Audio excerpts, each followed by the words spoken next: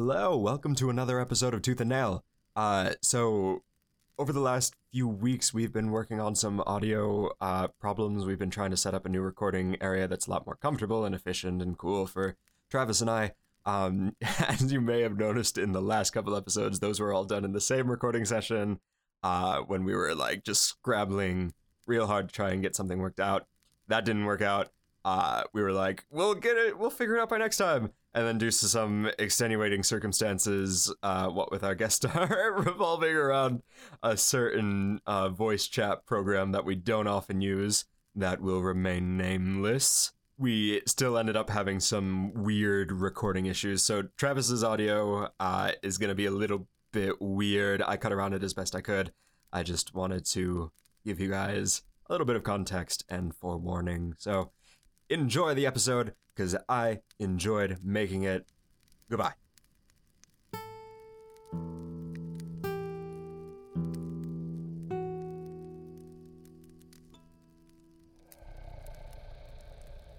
Ladies, gentlemen, or what have you, I'm Orion Lavelle. And I'm Travis Mattingly. And I'm Gary Butterfield. And you're listening to Tooth and Nail, a monstrous podcast, where today we have a super-duper special guest. We have Gary Butterfield from the Duckfeed Network, from Watch Out for Fireballs, Monster My Podcast, everything to Guppy. I could list the 200 million shows you have on Duckfeed, but that would take the rest of the show. That would take a very long time. There's a lot of shows. Have you considered making a podcast about all of your podcasts? I think they did once at one point. Shit.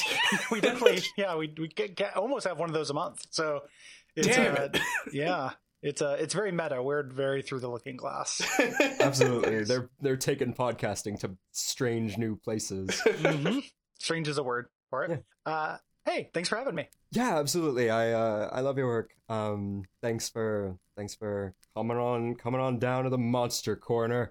Oh, no, I love monsters. So this is an easy corner to get me into. Everyone puts Gary in the corner when it's this corner.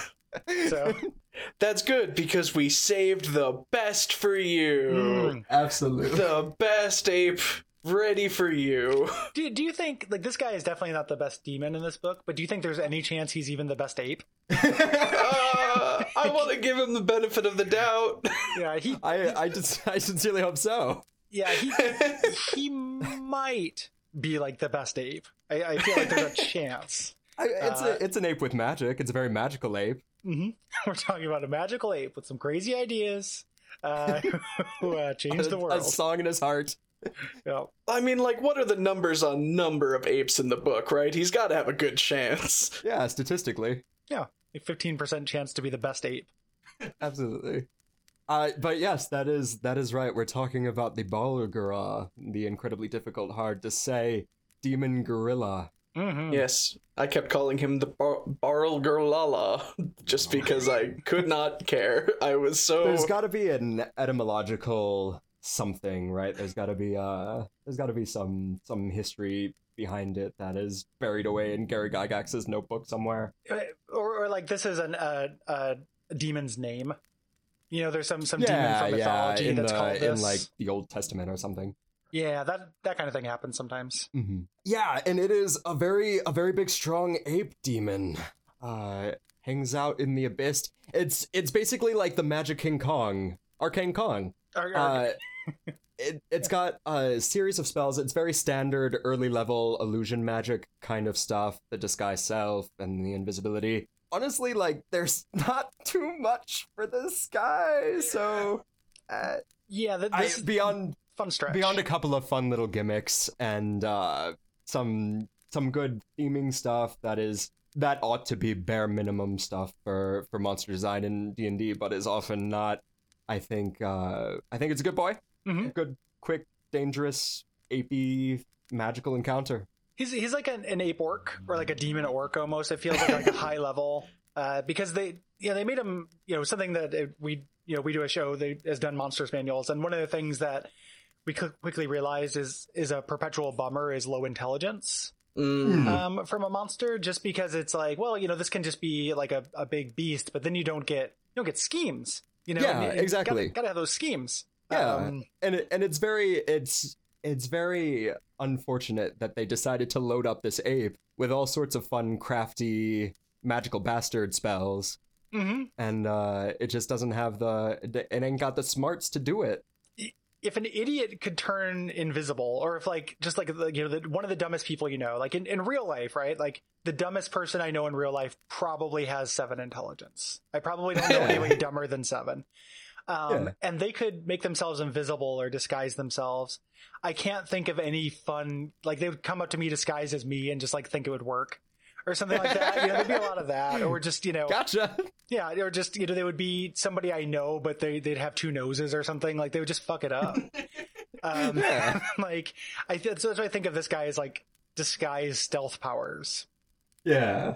I did just realize that he is large sized, so disguise self cannot make you medium. So if he just disguised itself as like one of your party members, it'd be just a big hulking your friend. It's me, which is friend. appropriate, It is the D&D equivalent of coming up to you with 2 noses. I guess so, yeah.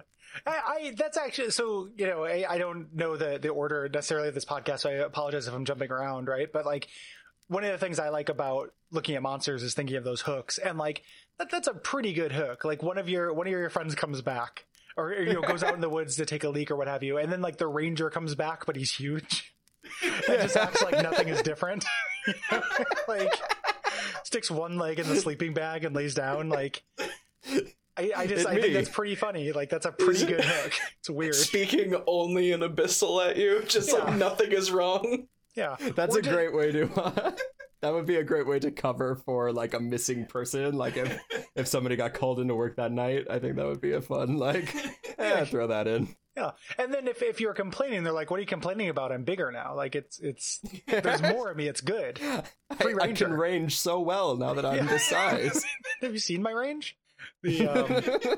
I also imagine, since they only speak the demon tongue, but they have telepathy, is that when they're disguised as something, they just move their mouth, like open and close it really fast, but then they beam the words into your head like a PS2 game. Yeah, exactly. But they can't quite get it, so it's like a bad dub. Yeah, exactly.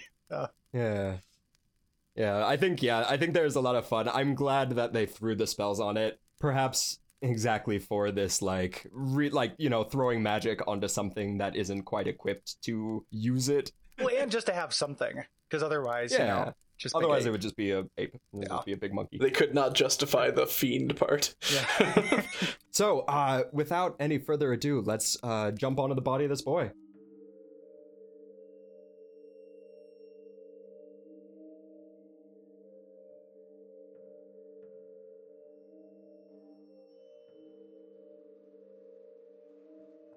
Yeah, section number the first. Mm-hmm. Artistic representation. Absolutely. So in terms of the artistic representation that we see, it's a big ape. Yeah. Book says orangutan. I honestly just looks like a big swole monkey, like a big swole ape, like a big... It looks like somebody who had only seen like the newer Planet of the Apes movies was told to draw an orangutan. Yeah. He was like, is that the big one? He's got this, I didn't know this until looking into it for the show, but this is an old D&D monster. And in the first appearance, it did look like an orangutan.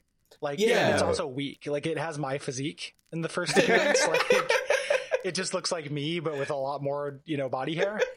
And they decided to make it look like a strong ape instead of an orangutan. Which is really odd. They just went buff with it. Yeah, and we try to do a little bit of the digging into previous artistic representations of the monsters. And this is something that we find to be largely true and is a common complaint we have on the show, is that most of these monsters have been like badassified in kind of a not necessarily generic, but kind of often disappointing way. Mm-hmm. A lot of the badassifying makes everything feel really like by the numbers. And this, if somebody was like, there's a demon that's a big cool ape, like this feels really just like by the numbers, it's a big strong ape.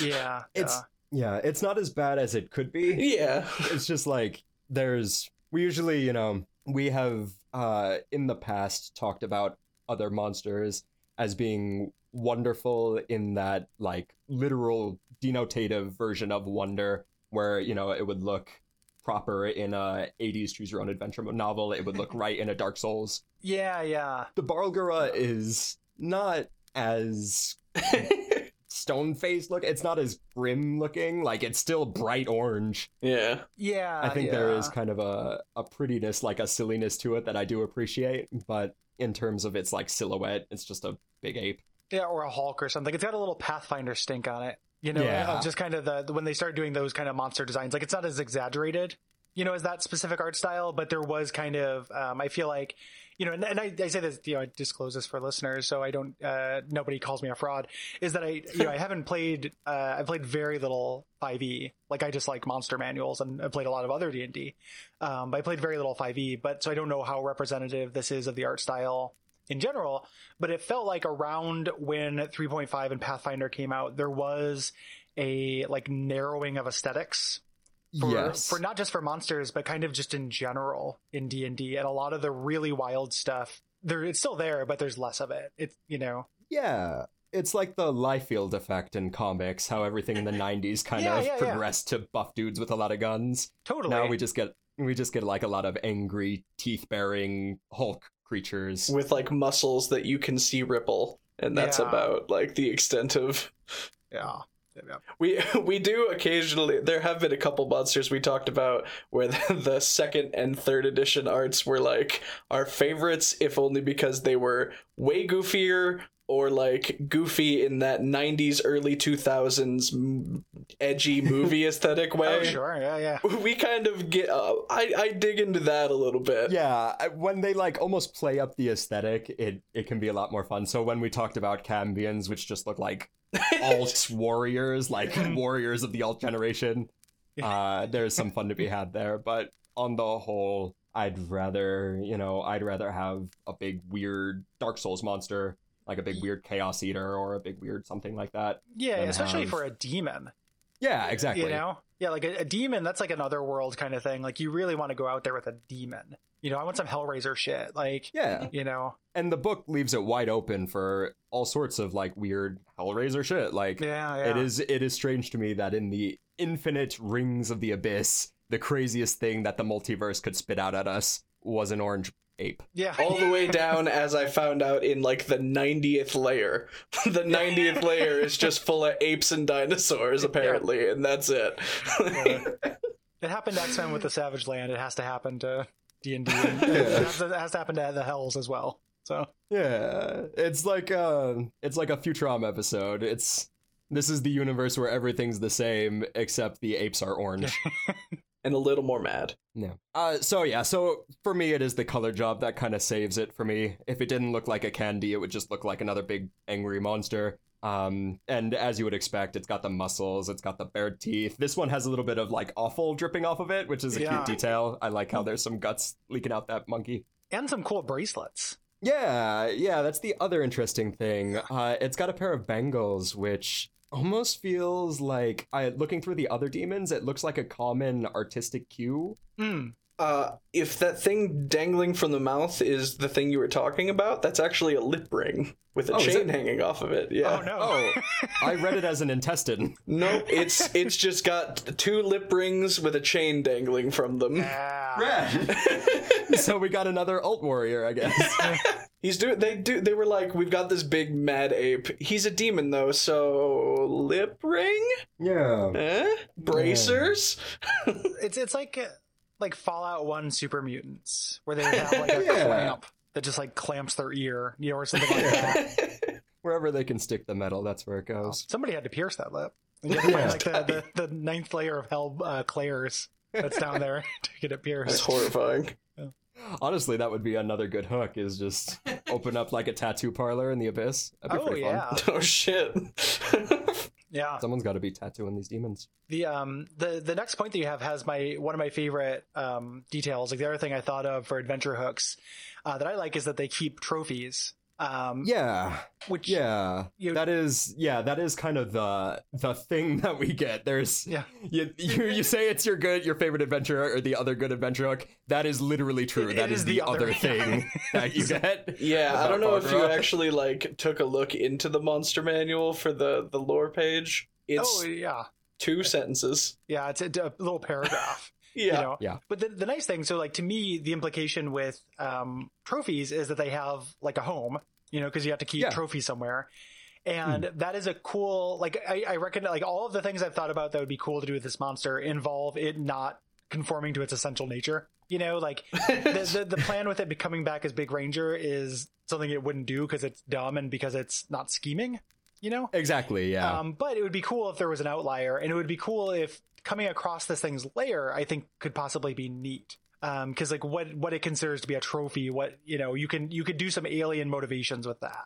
Yeah, I think you're right. I think that is, and it is kind of a shame that is what we have to resort to, is working with the outlier as opposed to the what the if rule. one of these things got disconnected? What if one of these things, was an aberration? Things like that. Yeah. So, but there's like a rich history of that kind of stuff, right? Like there's like the orc that is the scheming, and in Dragon Age you get with the member of the horde or whatever that's intelligent and can talk. Things like that. Like you can pull stuff like that and get away with it. I think if you really wanted to use the Barlgura. Yeah, I think so. I think that there is, and as always, this is the common mantra that we do on the show, is that, there are exceptions to the rule at any time, right? So feel free to go wild with it if at any point you're like, this is dumb.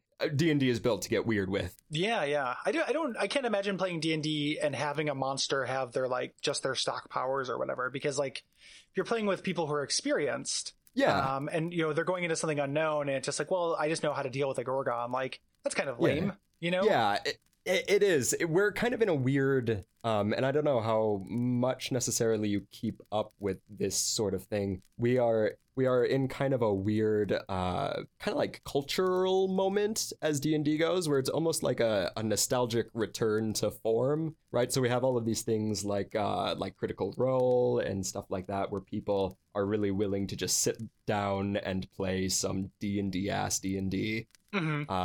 So we're in like a weird, almost like BioWare compared to Obsidian kind of moment, where people are more into playing classical Dungeons and Dragons than they are to see the weird Planescape stuff. Yeah. That's definitely true. I think that I have seen a lot of evidence of that. Like I know I'm familiar with Critical Role. Like I watch like Matt Colville videos on YouTube and stuff. So it is neat to see. And it's interesting to see, I have old coworkers who, like last time I had like an office job, who are playing D&D. But it's funny because they're not really like, they'll ask me about it because they know that I play games and stuff. And they're coming at it like they're playing, Cranium or something. Like it is very rules focused. And it's interesting to see people who haven't kind of loosened up some of that stuff. Yeah, absolutely. I think that there will be, in the next 20 years, a really lovely space for tabletop RPGs and this kind of push away from the aggro wargaming kind of mindset and into more of a, to my mind, somewhat more rewarding collaborative storytelling kind of thing. Together. Yeah. Which, like, whatever, like, I will sit down and part of the fun of D&D is making your build, and I will always, I've spent plenty of hours building the best rogue I can build, so, like, there's fun for that as well. I just, I'm not always in the mood for fighting the orc camp. Yeah. The, and there's definitely a space for that kind of classicism. There we go. Classicism to it. Like, that can be fun, and that can be kind of a throwback thing. It's just interesting because the arc that everyone I've known has been like, they kind of grow out of that. So it is an interesting cultural moment. I agree. So Big Boy keeps trophies. Yeah, Big Boy keeps trophies. That is, okay. It's we got our Hulk. The Hulk keeps a trophy. That's what happened. Honestly, I kind of feel bad for the writer who had to, over the course of the monster manual, come up with a million different ways to say it's a big evil monster. Especially with demons, like it's all just, they are brutal and savage. These are cold and wicked. I honestly believe that's why it's front loaded with like all the demon generalization stuff, and then for all the individual ones they were like, fuck it, this is what it looks like. It has this role sort of in society, and that's all I've got. Yeah, for sure. Like in the demon section there's some interesting stuff, where you can have the upward mobility of demons is interesting, right? So like to me that implies politics. That implies like the capacity for that is somebody's going to want it. So then maybe you have one of these things like they take they're just taking a trophy and they end up taking like an artifact or something that gives them additional power over their kin, which allows them to literally like digivolve into another type of demon, exactly, which is pretty wild. Like they would literally just turn into another creature if they got promoted, and then maybe their boss, the demon lord of monkeys, I don't know which demon lord that would be, but they would they would encourage this up to a point, like you could almost have some intrigue here if you bent it a little bit. Yeah, I think that would be a cool way to spin it, is what demon intrigue looks like, because the idea is, these are these chaotic kind of creatures that stand in opposition to the lawfully minded devils, which we've talked about how that is kind of a dumb split in D&D stuff, whatever. I think that would be a fun like parody session of watching these trophy gathering demons try to play at politics, maybe right after you've had the party go through a real like heavy Game of Thrones kind of scenario. Oh, sure. Yeah. Like the idea of them attempting to do that, but being too dumb to do it. Exactly. Yeah. It's just a cool, very like poo slinging dirt power, just horrible version of Game of Thrones where it's like all of the court meetings or whatever are just people with knives stabbing each other. It's just lots of flip tables. Yeah, all of the intelligent parts of court intrigue are gone, and it's all just the really shitty down to earth bits. You mean season 8 of Game of Thrones? Got him.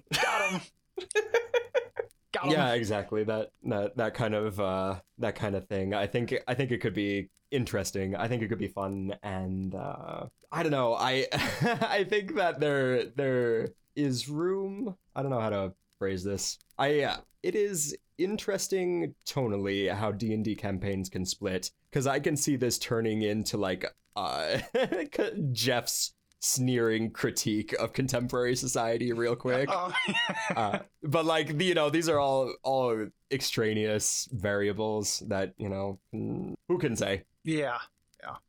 But yeah, collects trophies. We learned that they're a little under 8 feet tall, thus resulting in the big ranger illusion. They weigh 650 pounds and they're very fast for their size. So that's what we get.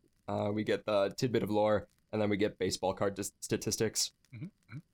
So yeah, I think that's about all we can physically possibly do with the lore. I'm pretty sure for this Balgara. If you're good to go, we can start talking about stat stuff real quick. Yeah, I'm good. I've blown my load insofar as hooks. Like I don't know that I have other cool lore things for these guys. Well, it'll be fine. We'll pick it back up. We'll enter the refractory period of statistical stuff, and then hopefully we can go for the round 2 in encounter design stuff.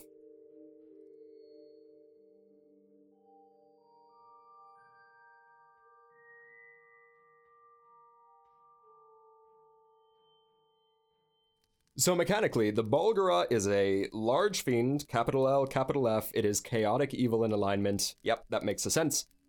It's got a challenge rating of 5, so it's kind of set in that weird liminal space between early game in D&D 5e and middle game. So the general idea is that the challenge rating, that number is the number that a party of about 5 people of that average level number would be challenged by. That was a dumb way to structure that sentence.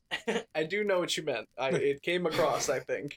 I do think it came across. So yes, it's got a challenge rating of 5. It's built to fight 5 level 5 adventurers. 25 levels of adventure. So because it's set in that weird liminal space between early game and middle game, this monster can be in some ways kind of a fun punching bag for the party's new stuff that they get, the little level 5 treats that they get. So, the wizard at this point is getting fireballs and fears and the big 3rd level spells, and the fighters got their extra attacks and all sort of magical things like that. I think that in some ways this creature is mechanically designed to be kind of a punching bag in that regard, kind of there to get slapped up by crazy new level 5 stuff. Yeah, like I can see that. Is there a place where, and this is maybe me being ignorant just because I don't play this edition, do they travel alone? Like if you're doing challenge ratings and you have 2 of these guys, are you now looking at challenge rating 10. Yeah. So the way it kind of works, and, Wizards of the Coast, they tried their best. It doesn't really shake out this way in play. But the idea is that, 2 CR5 monsters should equal a CR10 encounter. It doesn't, there's so many various variables. It probably wouldn't be that challenging. And in fact, and this is purely anecdotal, in actual play, usually what we end up seeing is that you want to go fairly above the CR. Like, you probably want to gun for a CR7 monster for a level 5 party. Yeah. Well, I was just thinking, like, 2 of these guys, you're talking about using your third level spells.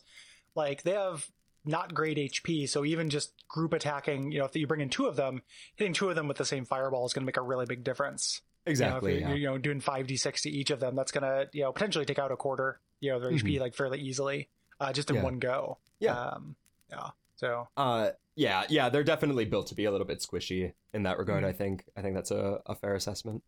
And pursuant to that, they have a very average armor class of 15 for their CR of 5. They have a pretty significantly below average HP of 68, which is it all kind of points to an encounter where the party gets to use their fun new toys. I think that on the whole, these guys are designed to be kind of fast and hectic, where the Balgura will do its special ape stuff to get in really fast, or use some of its special ape illusions to get in to some degree of surprise, some degree of an ambush. And then it's just, more or less the value in this encounter is seeing this weird demon ape do a spell that you weren't expecting, and then they die. Yeah. And part of a larger thing, right? Like, if you're encountering these guys at all, you're encountering them within a context where you're in hell, or you're fighting an outlier one that is, roving the plains looking to cause chaos and misery, or whatever. They say demons are the only reason why they come to Earth. Absolutely, So you're probably this is not designed to be like a boss encounter or something that doesn't have, he's not a schemer, he's not a mastermind, he's not somebody you're trying to stop his plans. He's somebody you fight along the way, or a demon who works for another demon that's higher up the pecking order, right? Exactly. I think that this is a good monster that can either establish demons or kind of take revenge on a demon that's been harassing you for the first. So, like, if you've spent the first 5 levels of your campaign fighting demons that are kind of outclassing the party, or, in real death-defying encounters with big tough demons, this could be kind of the way to reclaim some player confidence or kind of boost up that ego. Especially with a group of players that maybe you've never really introduced demons to the campaign. This is the first demon they see at all, and then you're introducing them to all those general demon things for the first time, which are kind of cool on their own, even if they're not specific to this guy. I think that this would be a good candidate for the warlock's accidental summoning. Starter demon. Yeah, exactly. Demon Light. They have an average run speed of 30 feet. They can move 30 feet in a turn. They have a climb speed of 30 feet, which just means that they can climb as fast as they run. Usually in 5e, it costs an extra movement so it costs twice the movement to climb something as it does to just run what like a man does. Nothing, just ape stuff. Their attributes are pretty tame for a demon. Usually for these celestial kind of creatures, we find that the attributes are crazy inflated, like 20s and higher across the board. Yeah, pretty much like all even moderately high CR celestials, demons, devils. Yeah. In this case, it's comparably tame. We have high strength, high constitution, what you'd expect for a Hulk. We have bad intelligence, bad charisma, and then we have okay wisdom and dexterity.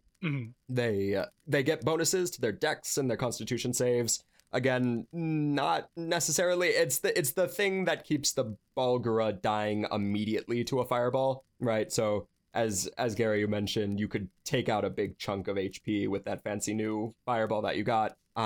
The bonuses to the dex and con saves that they have here means that the Balgura won't just die instantly to one of these cool new spells and will instead last another turn or two. On the other hand, the caster who picked Fear and all of the debuff spells, they're off to the races here because their spells will mostly key off wisdom saves, which the Balgura has no bonuses in, or effectively nothing in. Which may give them a bit of false confidence about how to deal with demons in the long run, because things get a little on the iffy side with other demons. That is true. And I think this is the only, or at least one of the few demons we get in the book that don't have the magic resistant thing that demons usually get, which allows them to basically just shrug off spells like it's nothing.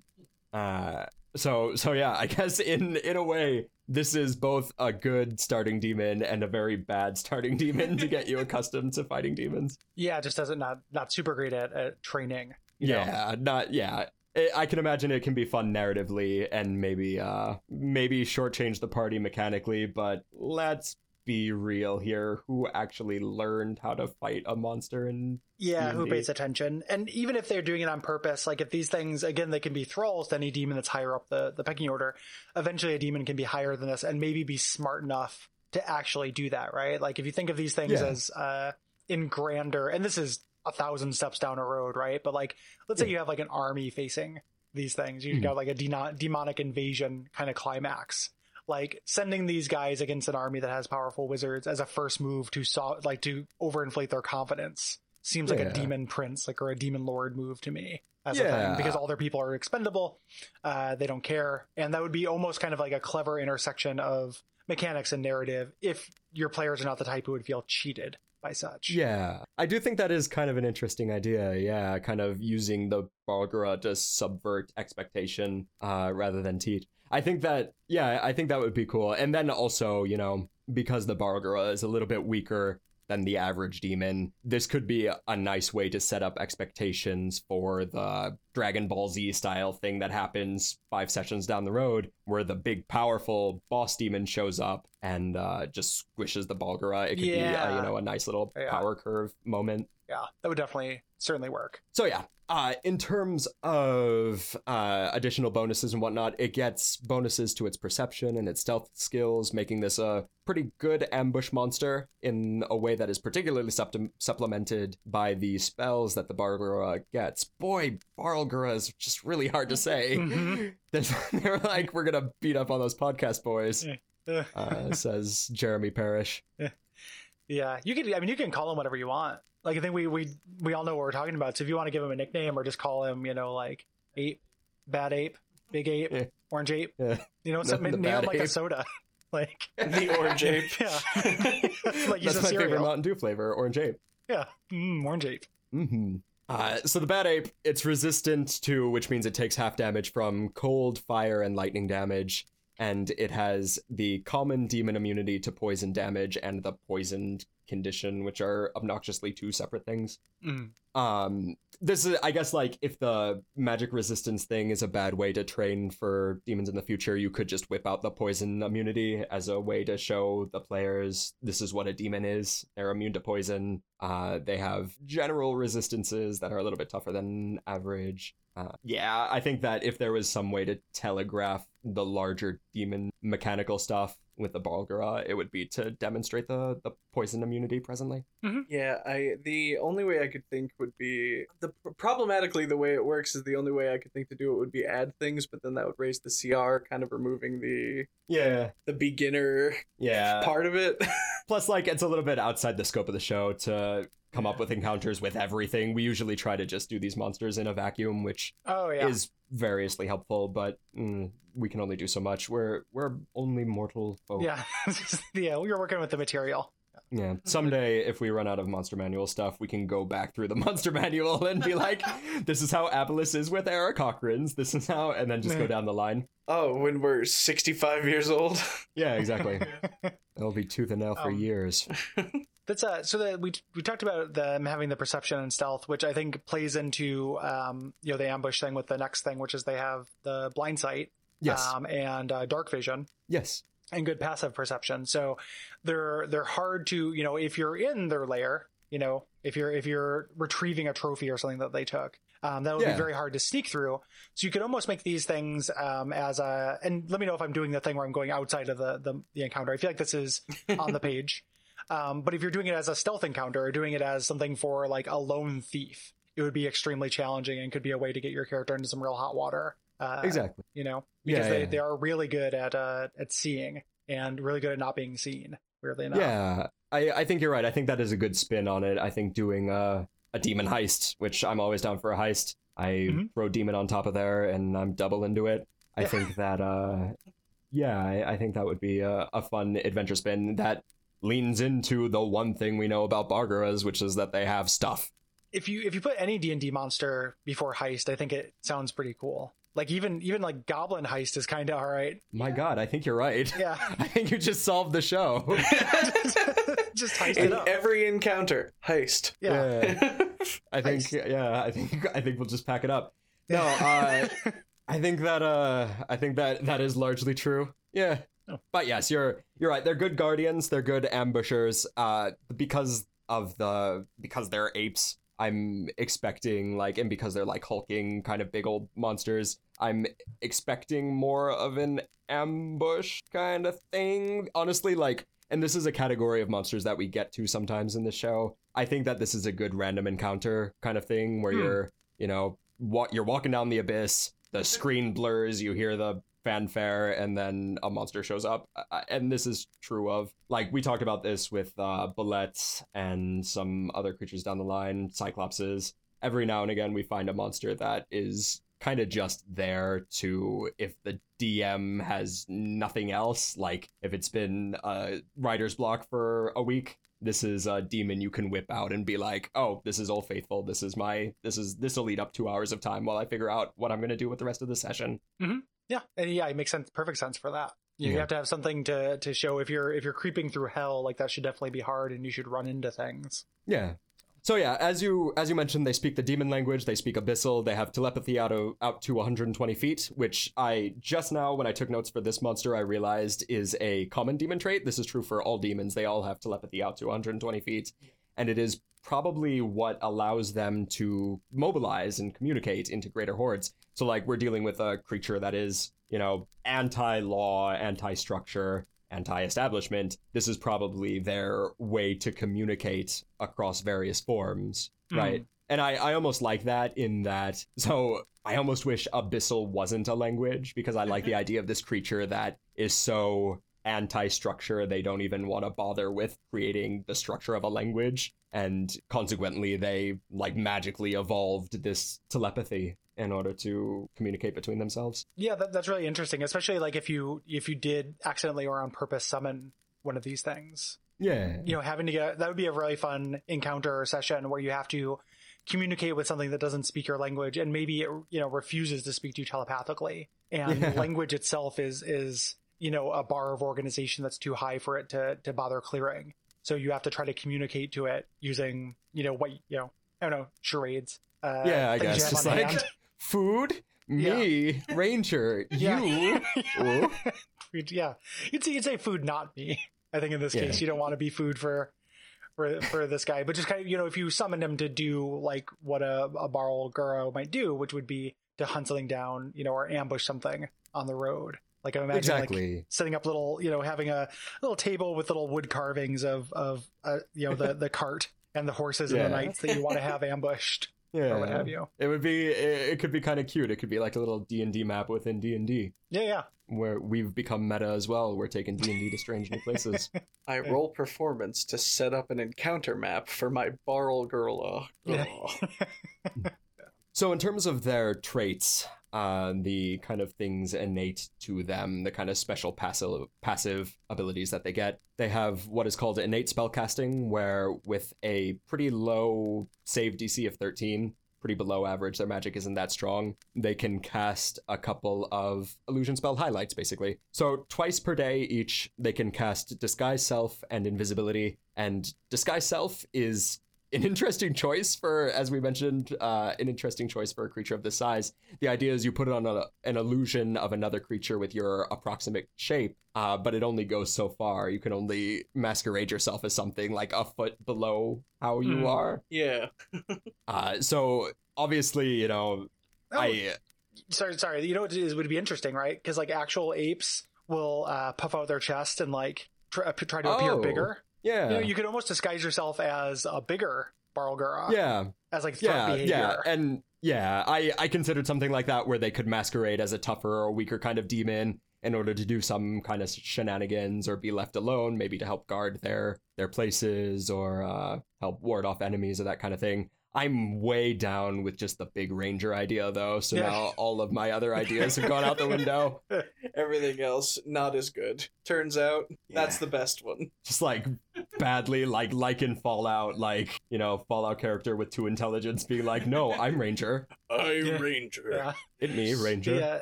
The best example of that I can remember is in New Vegas, where your dumb character is constantly confused why anyone cares about Caesar's luncheon. And you're just like constantly asking, like, I don't want to eat Caesar's luncheon. And people are like, no. Like, that is the best. Yeah. Boy, and this is super tangential, but I hope Outer Worlds is really well written. Like, I hope they bust out all the stops and really try to, you know, impress. Yeah, I have high hopes. Yeah, for sure. But looking like another demon would be, you know, again, especially if it's at the direction of somebody else, like that's a cool idea. You know, a demon lord might do something like that. You know. Yeah, and we found this to be true in the greater demon lore as well, where demon lords will just, you know, devolve their demons into whatever they need for that particular moment, whether they need something bigger or smaller. So I almost like, and this could be true for that, like, playing at demon politics kind of thing, where it could almost be like a fun, like, there's a joy to it for them, where, like, you know, Tuesday, Demon Jeff gets to pretend to be the demon lord of our group. And he waves his hand at me, and now I'm pretending to turn into a smaller demon. And it almost, like, it could turn into, like, a fun, like, stage performance, like this weird performance about demon culture writ large. Oh, man.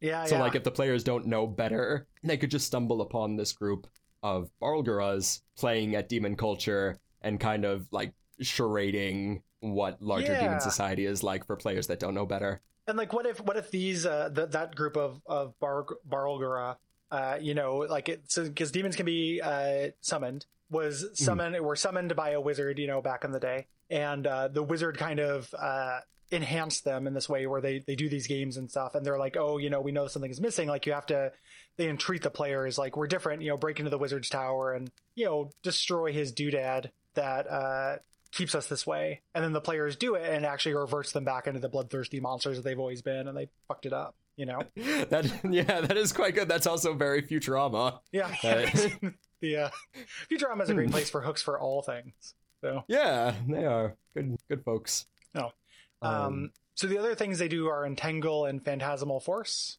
right? So Phantasmal Force still 1 sense. Is that how it works in 5th edition, or is it changed? No, it's changed. So they get Disguise Self, they get Invisibility. They don't really get the smarts to play around with it so much, but they don't really need to if you throw on some different Futurama hooks.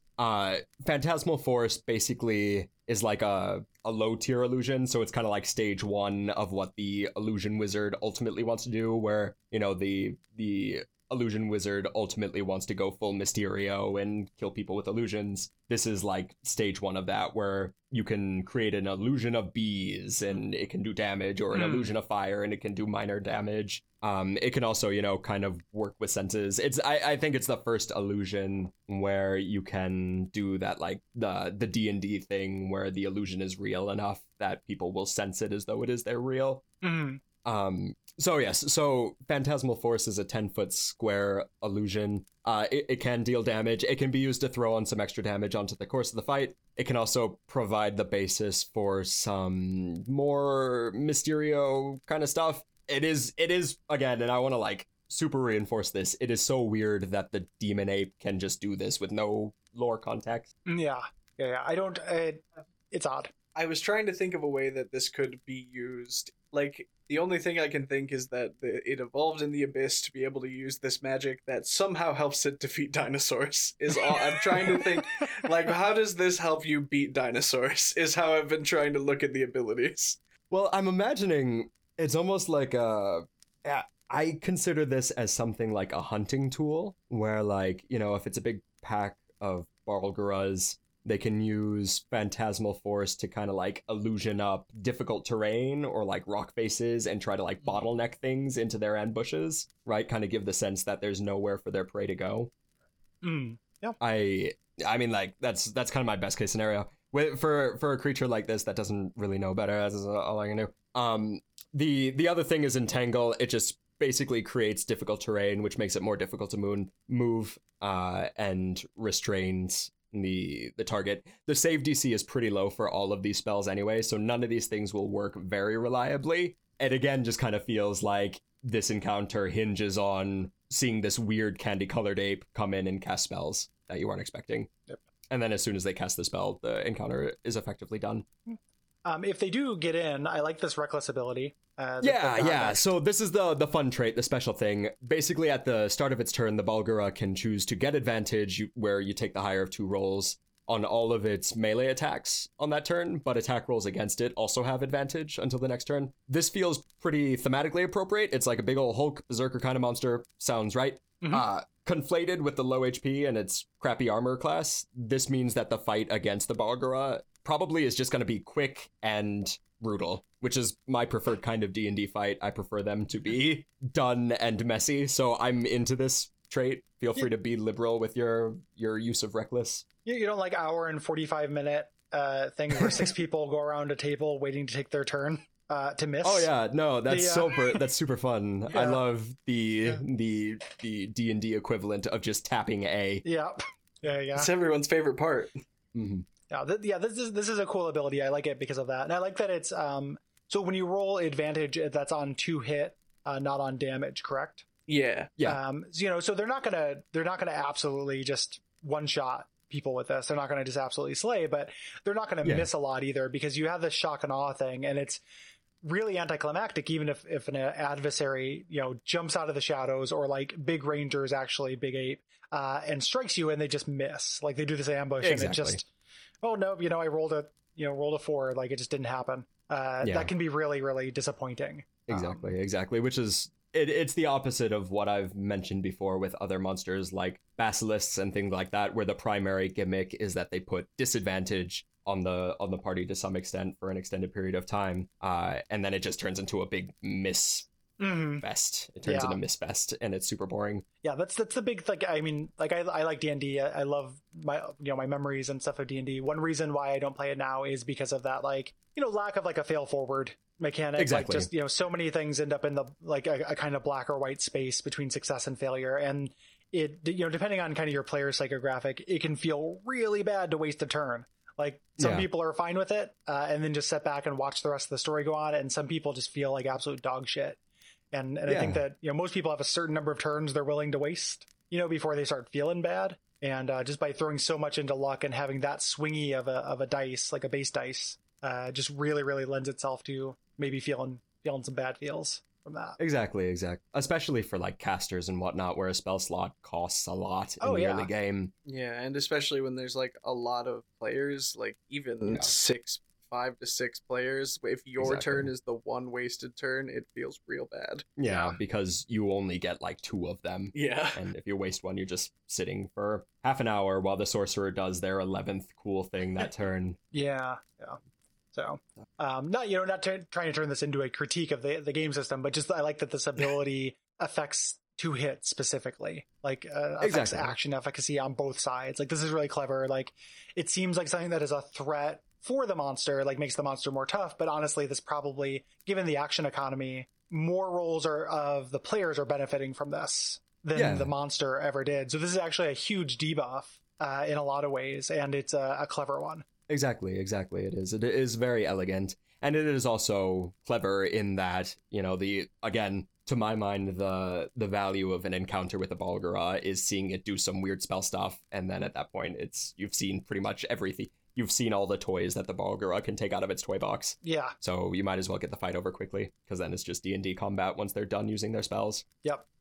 Other than its long jump trick. Yeah, the long jump trick. It's its flavor trait. This happens sometimes. The frog people got a big jump. Makes sense that the big ape people get a big jump as well. It's called running leap. The horizontal jump is extended to 40 feet. The vertical jump is extended to 20 feet if it has a running start. This mostly, like, if there's a mechanical application for this, it's just there for fun ambush stuff, where the Balgura just Hulk jumps from super far away, and it can also lead to some fun little bits of arena design where you can put up trees or gaps in order to showcase this mobility and have the Balgura ambush the players or trap the players in places where they can't move easily, but the big ape can. Mm-hmm. Yeah, for sure. And just for coming off, like, essentially, you know, it's cinematically coming from off screen almost. Exactly. Yeah, it's a fun little, you know, it's Doom style. They jump into the camera, they roar, the camera zooms in close, and oh, damn, it's a demon. Mm-hmm. So in terms of the actions that it gets a 3-part multi-attack where it can make a bite and 2 fist actions. And oh boy, I love that it's called fist and not punch. Or slam. Yes, DM, I choose to take my sword action. Yeah. It's very silly. Both actions, they have a +7 to hit. The bite does a average 11 2d6 plus 4 piercing damage. The fist does an okay 1d10 plus 4 bludgeoning damage. All combined, the damage amount that the Bulgara can do per turn is a little bit below average, which is fine because of the reckless thing. It'll hit pretty reliably because of the accuracy of its hit due to the reckless thing. So, what do we do with this chap? It is built for sneaky ambushes. It's got the whole illusionary death pranks I can't really pass up. I mean, it's there. So I guess I'd like to see, you know, I think in its most ideal state, we want something approximating like a forest, something where the Bulgara can showcase the climbing, the leaping thing it can do. It can make big cinematic entrance. It can sneak in. It has plenty of cover to use its invisibility. And then also, you know, if it's a dense forest, I can also imagine using the illusions to help block off bits of area in between the trees in order to, like, geometry wars, or what's the thing, like, with the lines and the pegs, whatever. Like the thing where it can block off the rest of the party using illusions and kind of corner them in specific places. Yeah, I would say that the most interesting, like, in terms of what the book kind of expects you to do, encounter would to have him have his own Kong moment. Yeah. Just a very, like, predatory King Kong. Yeah.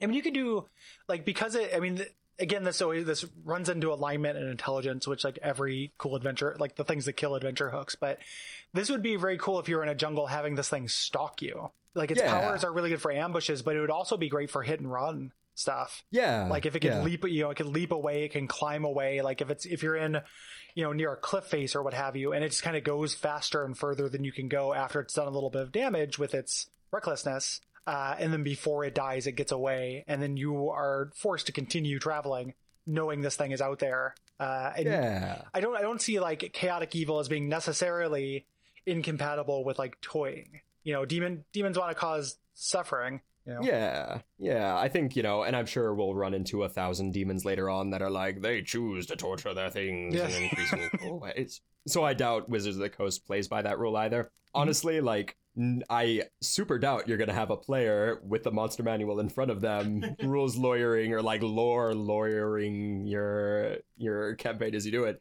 So if it sounds cool, yeah, have the bad ape do the sneaky things. Mm-hmm. I want to say this because here it is. Are you ready? Yeah. Are you ready for it? Yeah. Barrel guerrilla warfare. Ooh. That's where I'm at. That's where I'm at right now. That's what we got after an hour of fighting Skype. That's where we've landed. That's you're right. You are correct. That is a pun. That is legally a pun.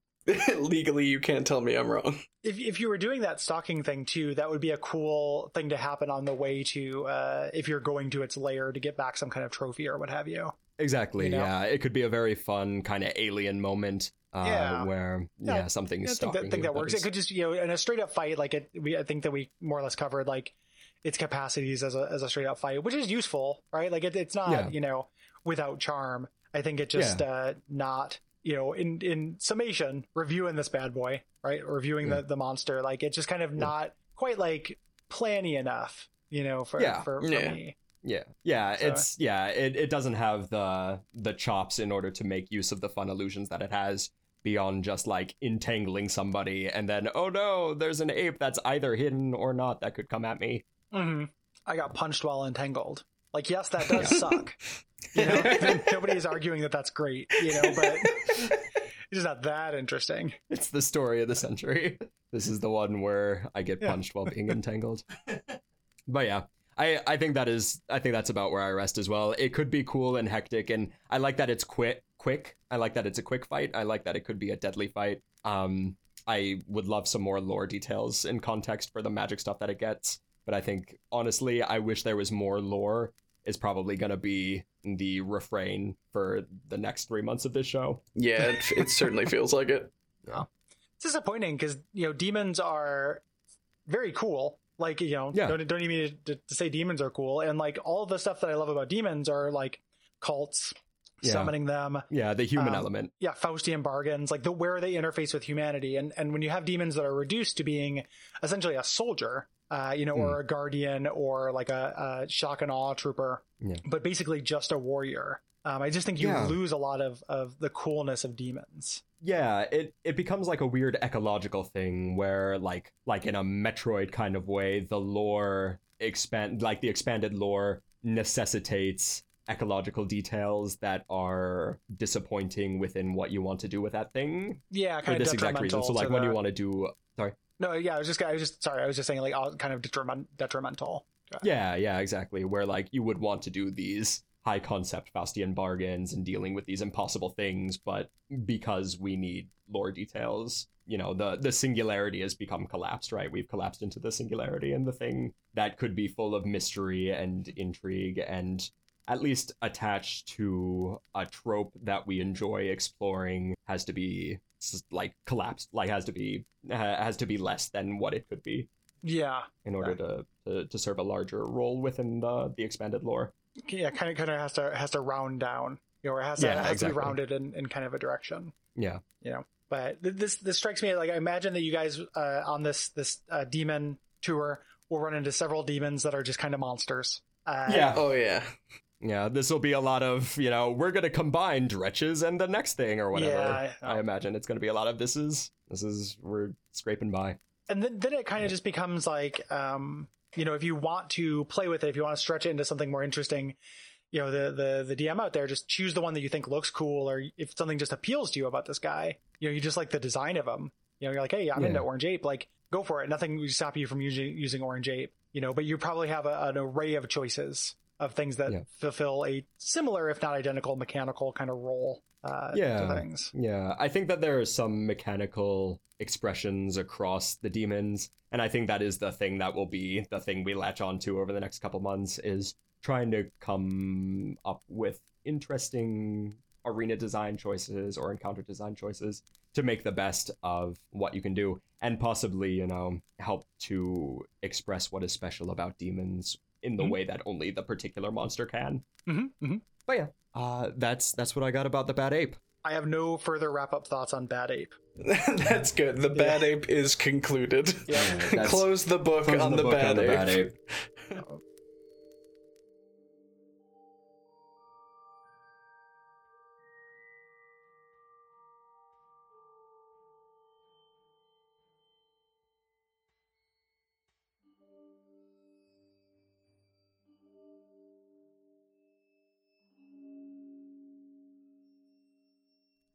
Thank you so much for listening to Tooth and Nail. I hope you enjoyed listening to this episode of Tooth and Nail. This probably weird sounding episode of Tooth and Nail, but an episode of Tooth and Nail nevertheless. One with a very special guest. Absolutely. Thank you so much, Gary, for coming on. I was super excited to have you. And I still am super excited to have you. I'm just sad that it had to be the Bad Ape. That was the cause of our meeting. Like we made Ape Aid out of apes. That's true. Like when life handed us oranges, we made Orangeade. Like, I feel like we did an alright job with that. It was very fun. I really appreciate being on. I'm glad. Thank you so much. Yeah. Sorry if I went too far outside the monster as written. No, it's fine. Stuff. Like, truth be told, like, D&D is a game of improvisation. Like, at the end of the day, whatever you feel is cool is the best thing you can do, because nobody's going to be reading over your shoulder anyway, so go with the cooler thing. We appreciate your perspective on things. Absolutely. We'll always have Big Ranger. Yeah, we'll always have Big Ranger. Yeah. Yeah, Gary, is there anything you'd like to plug or tell us about? Yeah. Like if you like this show, you might like Monster My Podcast, which we do on our network. Different, shorter, dumber than this. And so, but just in case that's appealing. And if you do end up deciding that you like that network, and you happen to live in the Pacific Northwest, come out. We're throwing a festival on August 31st. at the Clinton Street Theater called Duckfest, and we're doing a full day of podcast, ourselves and some guests, for $15. Will be a really good time. So if you live in Portland or the surrounding areas, I recommend coming. And you can go to duckfeed.tv/duckfest for any and all information about that. Absolutely. Listen to Monster My Podcast. It's a treat. It does the thing we love to do, which is make fun of old D&D designs. Yeah. Yep. We've moved on to different monster manuals from different games, but D&D is definitely in our future. I think after we finish the Malleus Monstrorum, we might do Planescape. So that'll be a good time. Yeah. Get into Sigil and stuff. Yeah. Githzerai month. Mm-hmm. Hooray. That'll be fun. The old very Julie. That's a very Julie future. Yep. If you enjoyed this episode of Tooth and Nail, feel free to leave us a review on iTunes or Spotify, wherever you may have listened to it. Just closing it out as we always do with our creature comfort. What is a good creature comfort for today? Oh man, my heart says take a trip to some exotic jungle somewhere. Just take a vacation. Just take care of yourself. Fight a dinosaur. Watch out for dinosaurs and big bad apes. Yeah, I guess so. Get a lip piercing.